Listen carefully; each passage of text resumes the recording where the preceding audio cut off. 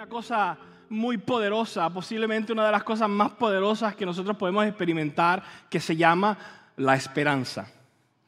La esperanza es algo increíblemente poderoso en nuestras vidas. La esperanza puede ser la diferencia entre una situación imposible y una oportunidad.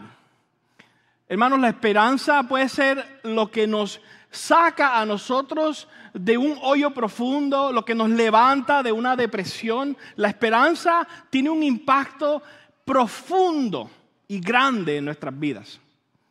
Recuerdo que cuando nuestra niña tenía como unos 2, 3 años, estoy hablando de mi primera hija, mi esposa salió embarazada de nuestro segundo. ¿Qué pasa? Que a las semanas de darnos cuenta del embarazo, ella comenzó a tener un sangrado y fuimos al hospital y allí le pusieron una máquina y dijeron no hay latidos, lo sentimos mucho, pero tu bebé no está vivo, tenemos que hacer un procedimiento para sacar lo que está ahí. Y fue un momento doloroso, difícil. Y en las semanas que siguieron a ese evento, mi esposa fue de vuelta al doctor a checarse, a ver cómo seguían las cosas. Y había una doctora que le dijo a ella ese día, mientras ella estaba allí en su cita, le dijo, es que ya después de esto, ¿sabes qué? Mira, lo que yo estoy viendo es que tú no vas a poder tener más hijos. Así que prepárate porque ya de aquí en adelante no hay más hijos. Ella salió de aquel lugar derrotada. Ella salió de allí quebrantada y llegó a la casa y yo estaba allí trabajando sentado frente a mi escritorio y yo la veo que ella llegó toda decaída, llorando y le digo, ¿qué te pasa? ¿Qué pasó? Y ella me dijo, es que allí aquella doctora me dijo que nunca más voy a volver a poder tener hijos. Y yo no sé qué me pasó en ese momento, quizá Dios me usó, porque a veces Dios me usa con todos los defectos que yo tengo. Y le dije en ese momento a ella, esa doctora no sabe, no conoce al Dios que nosotros conocemos. Esa doctora no conoce al Dios que tú y yo servimos. Y esas palabras hicieron un clic en la mente de mi esposa, en su corazón, y ella de momento, ella como que recordó la esperanza que ella tiene en el Señor. De momento ella dijo, espérate un momento, si yo tengo un Dios que es un Dios de lo imposible, y eso hizo un cambio inmediato en ella. Inmediato de tal manera que todavía ella y yo hablamos de esto, todavía ella se acuerda de cómo eso cambió completamente la situación. Fíjate qué interesante, porque en ese momento ella se sintió con esperanza. En ese momento ella dijo, yo tengo un Dios grande. Entonces hay esperanza. Entonces cambió completamente, ya salió de ese hoyo de depresión donde ella estaba en ese mismo momento. Sus circunstancias no habían cambiado. Fíjate qué interesante, en ese momento ella no estaba nuevamente embarazada. En ese momento no había una promesa de que en tal día vas a tener un hijo. No, sus circunstancias seguían siendo las mismas. Sin embargo, la diferencia fue que ella tenía ahora esperanza. Y al tener esa esperanza, todo era diferente. Y mis hermanos, la esperanza tiene ese poder en nuestras vidas. La esperanza que nosotros tenemos por medio de su palabra, por medio del Señor, tiene ese poder. Existen estudios comprobados, científicamente estudios comprobados de que cuando una persona tiene esperanza, tiene mejores posibilidades de sanarse de una enfermedad. Los pacientes que se hacen tratamientos de enfermedades terminales y de enfermedades terribles, pero que tienen esperanza de vivir, tienen mucha más alta probabilidad, comprobado, esto está comprobado científicamente, que la persona que tiene esperanza tiene un motivo diferente de vivir y de salir adelante, y está comprobado que tiene mucha más alta probabilidad de mejorar y de sanar. Porque así es la esperanza en medio de nosotros, ¿verdad? Por eso, mis hermanos, la fe es importante. Por eso la fe es importante, porque la fe es lo que nos lleva a nosotros a la esperanza. La fe, Hebreos 11:1 dice que la fe es que la certeza de lo que se espera, la convicción de lo que no se ve. Entonces la fe nos lleva a nosotros tener la esperanza que tanto necesitamos. Por eso el mensaje de la Navidad es un mensaje hermoso y maravilloso, porque el mensaje de la Navidad es un mensaje de esperanza. La historia de la Navidad que hemos estado viendo, que vimos la semana pasada y que vamos a continuar viendo hoy, es una historia de esperanza, de cómo Dios trajo esperanza al mundo por medio de su Hijo Jesús. Quiero invitarte que vayas conmigo a la palabra del Señor en Lucas capítulo 2 y vamos a continuar viendo esta historia de la Navidad y vamos a ver cómo podemos ver la esperanza plasmada en estas palabras del apóstol Lucas. Yo voy a leer Lucas capítulo 2, versículo 8 hasta el 11. Así que te invito ahí que busques tu Biblia. Estoy leyendo la versión Nueva Internacional. Puedes usar tu Biblia o tu app. Si no tienes una Biblia, aquí en Iglesia Filet tenemos Biblias que podemos regalarte. Al final del servicio puedes acercarte a uno de nosotros. Con mucho gusto podemos regalarte una Biblia para que la leas en tu casa también. Pero vamos aquí a Lucas capítulo 2, versículos 8 al 11. Dice así la palabra del Señor. En esa misma región habían unos pastores que se pasaban la noche en el campo, turnándose para cuidar sus rebaños. Sucedió que un ángel del Señor se les apareció. La gloria del Señor los envolvió en su luz y se llenaron de temor. Pero el ángel les dijo: no tengan miedo. Miren que les traigo buenas noticias que serán motivo de mucha alegría para todo el pueblo. Hoy les ha nacido en la ciudad de David un Salvador, que es Cristo el Señor. Los ángeles traen un mensaje maravilloso, un mensaje precisamente inesperado también. Tenemos que acordarnos el contexto en que están viviendo estas personas, en que estaban viviendo estos pastores. Dios, había habido un tiempo de 300, 400 años de silencio en donde Dios no había hablado a su pueblo. En este momento, el último profeta, Malaquías, había salido unos más de 300 años antes. Por lo tanto, había un silencio de parte de Dios a su pueblo. Su pueblo había escuchado, quizás de sus generaciones anteriores, habían oído por ahí que Dios iba algún día a rescatar, que Dios algún día iba a mandar al Mesías, a un Salvador. Pero ya esto había pasado tanto tiempo que ya mucha gente había comenzado a perder su esperanza. Ya mucha gente comenzaba a pensar: ¿será que Dios ya se olvidó de nosotros? ¿Será que ya no tenemos ninguna esperanza de que Dios nos salve de la opresión? En este momento Israel vivía en opresión. Ya Israel tenía, como les dije, cientos de años en opresión. Si no fue primero por medio, ¿verdad?, de los asirios, y luego los babilonios, y luego los persas, y luego los griegos. Y en este momento en que llega Jesús, estaban los romanos tomando el control y estaban oprimiendo al pueblo. Ellos estaban listos para escuchar buenas noticias. Y cuando llega la noticia de este ángel que ha llegado hoy en la ciudad de David, un Salvador, esto es una noticia que trae esperanza. Imagínense la esperanza que trae, que estos hombres no pudieron quedarse callados. Mira lo que continúa diciendo en los próximos versículos, ahí en el 15. Voy a leerte el 15 hasta el 18. Cuando los ángeles se fueron al cielo, los pastores se dijeron unos a otros: vamos a Belén a ver esto que ha pasado y que el Señor nos ha dado a conocer. Así que fueron deprisa y encontraron a María y a José y al niño que estaba acostado en el pesebre. Cuando vieron al niño, contaron lo que les habían dicho acerca de él. Y cuanto los oyeron, se asombraron de lo que los pastores decían. Los pastores salieron corriendo a ver lo que los ángeles habían dicho. Como les dije, esto era una noticia inesperada. Y quizá otras personas no hubiesen tenido la esperanza, pero imagínense, ellos acaban de ver ángeles. Era evidente que esto era algo divino lo que estaba sucediendo. Por lo tanto, ellos tuvieron esperanza. Tuvieron la esperanza que decidieron salir corriendo a ir a ver al niño. Y cuando vieron y cuando fueron testigos de lo que estaba sucediendo, comenzaron a decir a todos, ¿verdad? Que nos dice acá en el versículo 17 de que ellos no pudieron callar, que andaban diciéndole a todos y que los que escuchaban lo que ellos decían se asombraban de esta noticia que los ángeles estaban compartiendo. No pudieron quedarse callados. La esperanza hace que nosotros nos movamos. La esperanza hizo que ellos corrieran a ver a Jesús. Mis hermanos, la esperanza nos acerca al Señor, nos hace que vengamos al Señor.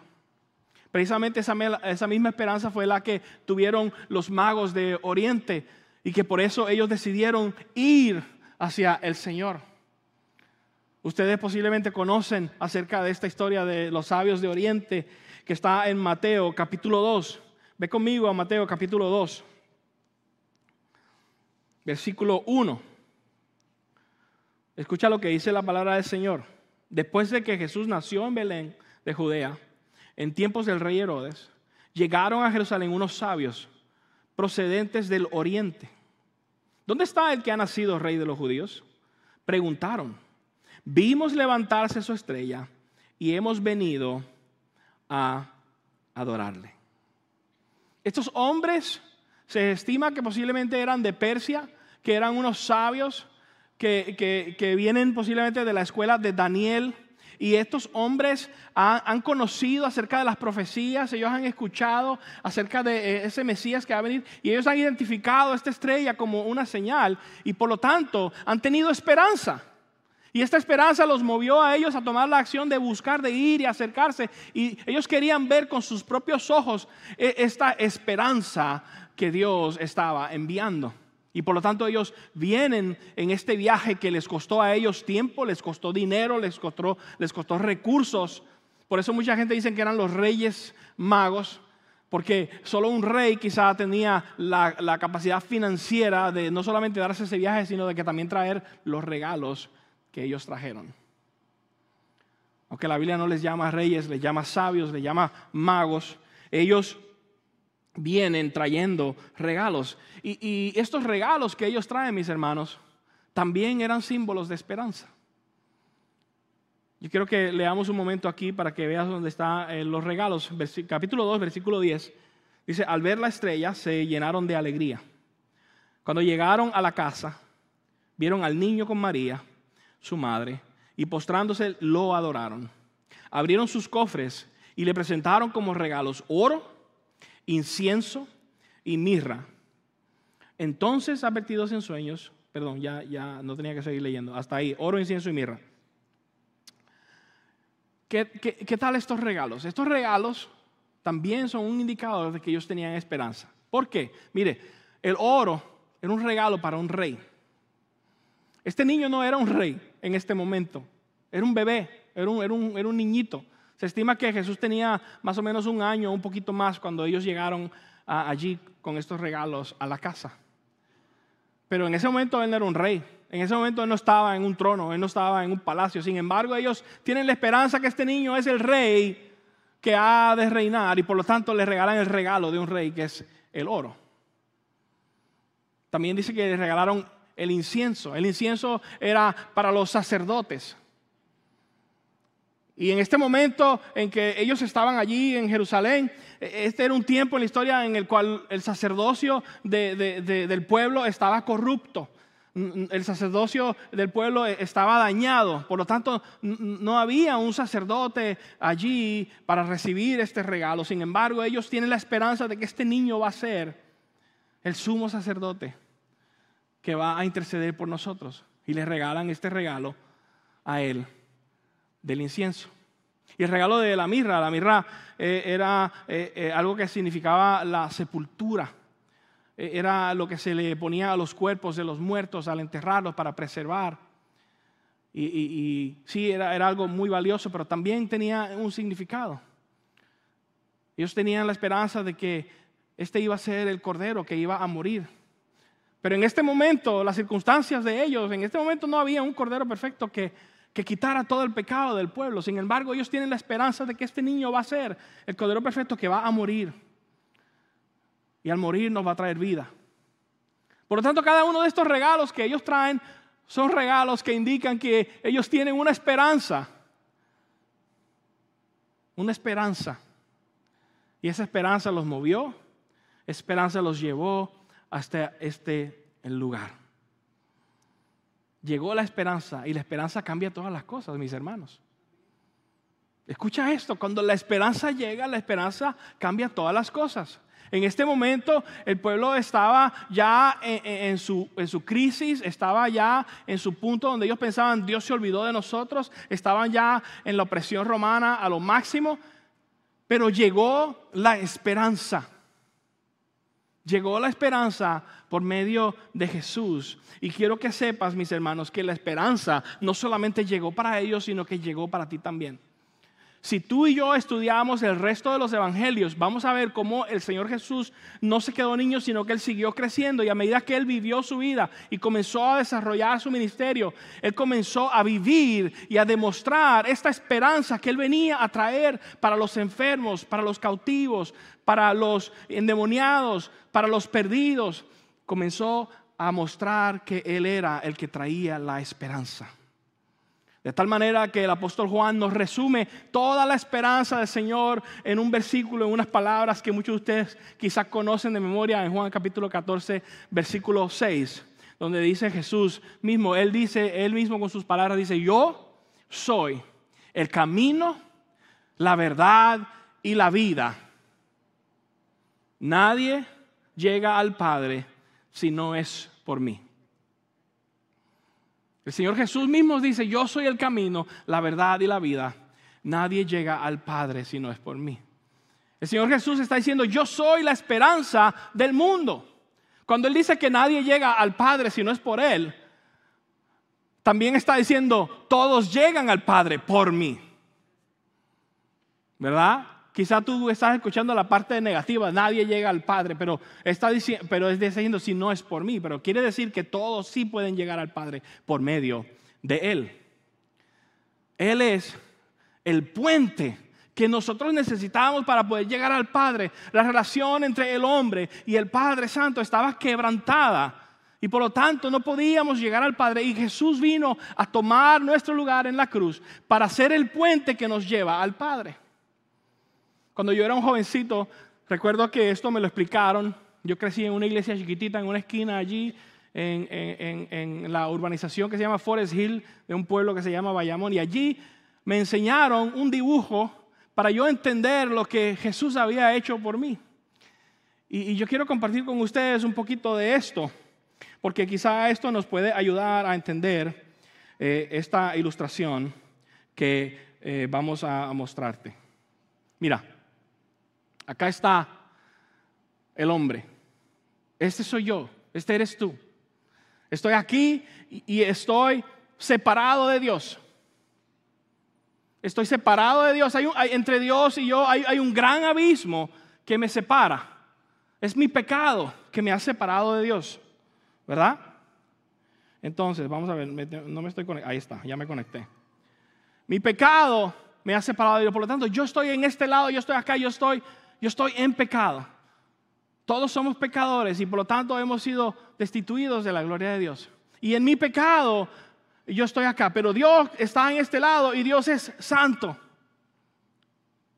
Dios está en santidad y por lo tanto, porque Él es santo, mi pecado me ha separado de Él. Y acá en mi pecado yo estoy en quebrantamiento. Yo estoy quebrantado. Mi vida está sin esperanza, está en tristeza. Yo tengo quebrantamiento en mi corazón, tengo decepciones, tengo situaciones y busco y no encuentro y me siento que no puedo porque estoy separado de Dios, estoy abrumado, estoy solo. Así estoy. Sin embargo, a este lado, Dios tiene lo que yo necesito. Dios tiene vida eterna. Dios tiene paz para mí. La paz que yo necesito, Dios la tiene. En este lado, Dios tiene esperanza para mí. Yo estoy sin ayuda, sin esperanza. Sin embargo, Dios tiene esperanza para mí. En este lado, Dios tiene restauración para mi vida, para mi quebrantamiento. En este lugar hay satisfacción para mi alma. Eso es lo que Dios tiene para mí, pero hay un abismo que me separa del Señor. Y yo quiero llegar allá. Cuando yo me doy cuenta de dónde estoy, yo quiero llegar allá, yo quiero estar con Dios, pero no puedo. Por lo tanto, yo trato de construir un puente. Yo trato de construir un puente que me lleve hasta donde está Dios, que me lleve a donde Él. Y yo digo, pues voy a ir a la iglesia y voy a tratar de llegar, pero este puente no es suficientemente grande o fuerte. Y si yo intento cruzar con este puente, me voy a caer y me voy a morir. Trato de hacer un puente con mi conducta, me voy a portar bien, voy a hacer las cosas así, voy a hacer las cosas allá, voy a ayudar a mis amigos, voy a hacer esto, voy a hacer aquello. Y trato de que mi conducta, pero mi conducta no es suficiente. Intento hacer obras, doy mi dinero, doy mi ofrenda, hago esto, hago aquello, ayudo al necesitado. Y digo, pues yo hago muchas buenas obras, pero mis buenas obras no son suficientes y por lo tanto no es un puente suficiente para llevarme. Todas estas cosas que yo puedo intentar me llevan a mí simplemente a la muerte. Y esa es mi condición. Pero cuando Jesús dice, yo soy el camino, la verdad y la vida, Él está diciendo, yo vine y yo tomé tu lugar en la cruz del Calvario. Y yo soy el puente que tú necesitas para llegar a Dios. Cuando Él dice, nadie viene al Padre si no es por mí, Él está diciendo, todos pueden venir ahora al Padre por medio de mí. Cuando tú y yo tenemos a Jesús, Él es el puente que nos permite a nosotros llegar a Dios y estar a salvo con Dios. Esto es la esperanza que nosotros tenemos por medio del sacrificio de Jesucristo en la cruz del Calvario. Él es nuestra esperanza. Por lo tanto, Él puede decir, yo soy el camino, yo soy la verdad y yo soy la vida. Nadie viene al Padre si no es por mí. Pero todos nosotros podemos venir al Padre por medio de Él. Eso, mis hermanos, es nuestra esperanza. En Cristo tú y yo tenemos la esperanza que antes no teníamos. Escucha bien, la esperanza que tú y yo antes no teníamos, ahora la tenemos en Cristo. Ahora yo tengo esperanza de que Él puede ser la solución a mi quebrantamiento, a mi tristeza, a toda mi situación. Él es mi esperanza, porque Él es el que me puede llevar al Padre, el que tiene todo lo que yo necesito. Esa es mi esperanza. Hay personas en el día de hoy que están aquí que necesitan darse cuenta en dónde están parados. Porque cuando yo me doy cuenta de dónde yo estoy, si yo estoy acá y me doy cuenta, entonces yo puedo ver hacia dónde tengo que ir. Y es posible que aquí hay personas que necesitan darse cuenta a dónde están, necesitan darse cuenta a dónde tienen que estar. Y yo tengo la respuesta para decirte cómo puedes llegar. Se llama Cristo Jesús. Él dijo, yo soy el camino, la verdad y la vida. Nadie viene al Padre si no es por mí. Así que no pierdas esta oportunidad de examinarte hoy. No pierdas esta oportunidad de verte dónde estás. Si tú te sientes que tu vida no tiene sentido, si tú te sientes que estás oprimido, si te sientes que tú siempre estás más en tristeza que en gozo, si te sientes que no tienes esperanza, si te sientes que estás quebrantado y que no importa lo que tú hagas, no eres bueno o suficiente, es muy posible entonces que tú estás aquí. Y admitir que estás aquí es difícil y es doloroso, pero es necesario. Es necesario porque es cuando admitimos dónde estamos que entonces podemos ver hacia dónde tenemos que ir y podemos ver la esperanza que el Señor nos está ofreciendo a nosotros por medio de su Hijo Jesús. Tú necesitas la esperanza que el Señor solo te puede dar. Y tengo buenas noticias para ti. Cristo Jesús vino. Por eso el mensaje de la Navidad es esperanza, porque Cristo Jesús vino. Dios mismo se bajó de su trono, se hizo hombre y vino a pagar el precio que tú y yo no podíamos pagar. Y vino a morir en una cruz, siendo Él sin pecado, siendo Él perfecto. Él tomó nuestro lugar, pagó el precio de nuestro pecado, pagó el precio de la muerte y nos ofrece ser el puente que nos lleva a Dios mismo. En Cristo tú y yo tenemos la esperanza. Es posible que hay personas acá que dicen, qué bonito mensaje, pero yo no me quiero ilusionar. A lo mejor tú no te quieres ilusionar porque otras veces tú te has ilusionado con algo y te quedaste con las ganas y no te salió el plan. Yo quiero decirte que si tú en algún momento te ilusionaste y tenías tu esperanza puesta en alguna cosa y todo se cayó, es porque tenías tu esperanza en el lugar incorrecto. A veces ponemos nuestra esperanza en nuestras finanzas, en nuestro trabajo, en las cosas materiales, en el logro que voy a tener, en lo que mis hijos van a hacer. Y resulta que todas estas cosas se caen, se derrumban y nos quedamos sin esperanza. Yo quiero invitarte a que hoy no tengas esa actitud de decir no quiero ilusionarme. Porque sí puedes ilusionarte si pones tu esperanza en el lugar correcto. Si pones tu esperanza en Cristo Jesús, allí está el lugar correcto. Cuando tú pones tu fe en el Señor Jesús, Él te da una esperanza que te lleva a la acción. Escucha bien, la esperanza nos debe llevar a la acción a nosotros. Si yo tengo una esperanza pero nunca tomo ninguna acción, entonces más bien lo que tengo es un deseo. Yo puedo decir, tengo la esperanza que un día voy a ver a mi amigo, pero eso es un deseo. Ahora, cuando yo digo, tengo la esperanza de, estoy ahorrando con la esperanza de que voy a ver a mi amigo, ya es diferente porque ahora estoy tomando una acción basada en mi esperanza. Estoy ahorrando. Tengo la esperanza de que estoy ahorrando para poder ver, ya es diferente. Tengo la esperanza de que este tratamiento que estoy tomando me va a ayudar a sanarme. Tengo la esperanza de que este consejero con quien estoy hablando me va a ayudar a mejorar mi relación en mi matrimonio. Tengo mi esperanza en que Dios va a ayudarme mientras yo le sirvo a Él, mientras yo le entrego mi vida a Él, mientras yo vivo para Cristo. Tengo la esperanza de que Él va a dirigir mi vida y Él me va a guiar y Él me va a sanar y Él me va a ayudar. Esa es una esperanza con acción. La esperanza de Dios es una esperanza con acción. De poner nuestra fe en Cristo y poner nuestra acción en su palabra, en lo que Él nos llama a hacer, en someternos a Él, en obedecerle a Él. Por lo tanto, yo quiero invitarte a que tú permitas que el Señor cambie tu vida, cambie tus circunstancias por medio de Cristo Jesús. Él tiene una esperanza para ti. En este día, Dios tiene esperanza para ti. Y en un momento tú vas a tener la oportunidad de responder, de activar tu fe. Ya sea viniendo al Señor en oración y traerle a Él tu necesidad. Señor, aquí está mi necesidad, vengo a ti. Tomo el paso de traerte toda mi carga y entregártela a ti y confiar en ti. Dirígeme, Señor. Tomo el paso de obedecerte. Cuando tú me dirijas, voy a hacer lo que tú me digas. Y voy a seguir tu Espíritu Santo en mi vida. Es poner tu esperanza y poner tu acción ahí.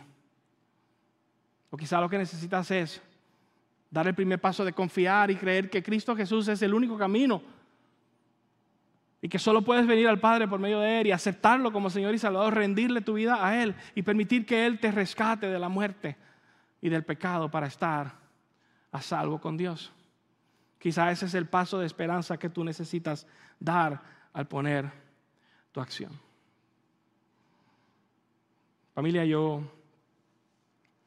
quiero decir que es posible que hay personas acá que han llegado a un punto de sentirse completamente sin esperanza. Posiblemente alguien me está escuchando hoy que se ha pensado, ya no vale la pena vivir. Ya yo no sirvo no sirvo de nada para estar aquí en este mundo. Yo quiero que tú sepas que Dios tiene un propósito contigo. Yo quiero que tú sepas que Dios te creó a ti para tener comunión contigo. Y cuando tú te pones en la mano de Él, Él te quiere sanar, Él te quiere restaurar, Él te quiere llenar como solo Él puede hacerlo. Él es tu esperanza y en este día tú tienes la oportunidad de venir a Él. Yo te invito a que tomes este puente y ven al Señor. En un momento mientras cantamos tú vas a tener la oportunidad de responder. Y ya sea que tú vas a tomar la acción de confiar tus problemas al Señor. Quizá tú ya has conocido al Señor como Señor y Salvador. Tú le has entregado tu vida, pero necesitas venir a Él y decirle: Señor, yo quiero también entregarte esta área de mi vida. Quiero entregarte este problema porque no puedo. Mi esperanza está en ti, Señor. En un momento aquí van a haber líderes, pastores listos para orar contigo, para ayudarte a traer tu carga al Señor. Pero hay otros que necesitan tomar un paso de acción de decir, hoy confieso que estoy perdido y que soy pecador y que necesito un Salvador y le entrego mi vida al Señor. Lo confieso a Jesús como mi único Señor y Salvador. Aún si deseas puedes confesarlo públicamente por medio del bautismo. Tenemos este bautisterio y tenemos otros que están listos para que tú confieses al Señor públicamente por medio del bautismo. Tenemos ropa, tenemos toallas, tenemos todo lo que tú necesitas. Si tú quieres dar ese paso de fe, hoy lo puedes hacer. Yo voy a pedir a ustedes que se pongan de pie mientras cantamos. Los líderes van a pasar, los pastores van a pasar. Vamos a estar listos acá para orar por ti, para ayudarte a dar un paso de fe si tú necesitas darlo en este día. Iglesia, el mensaje de la Navidad es un mensaje de esperanza porque Cristo Jesús es la única esperanza. Este es el momento de que tú respondas a Él.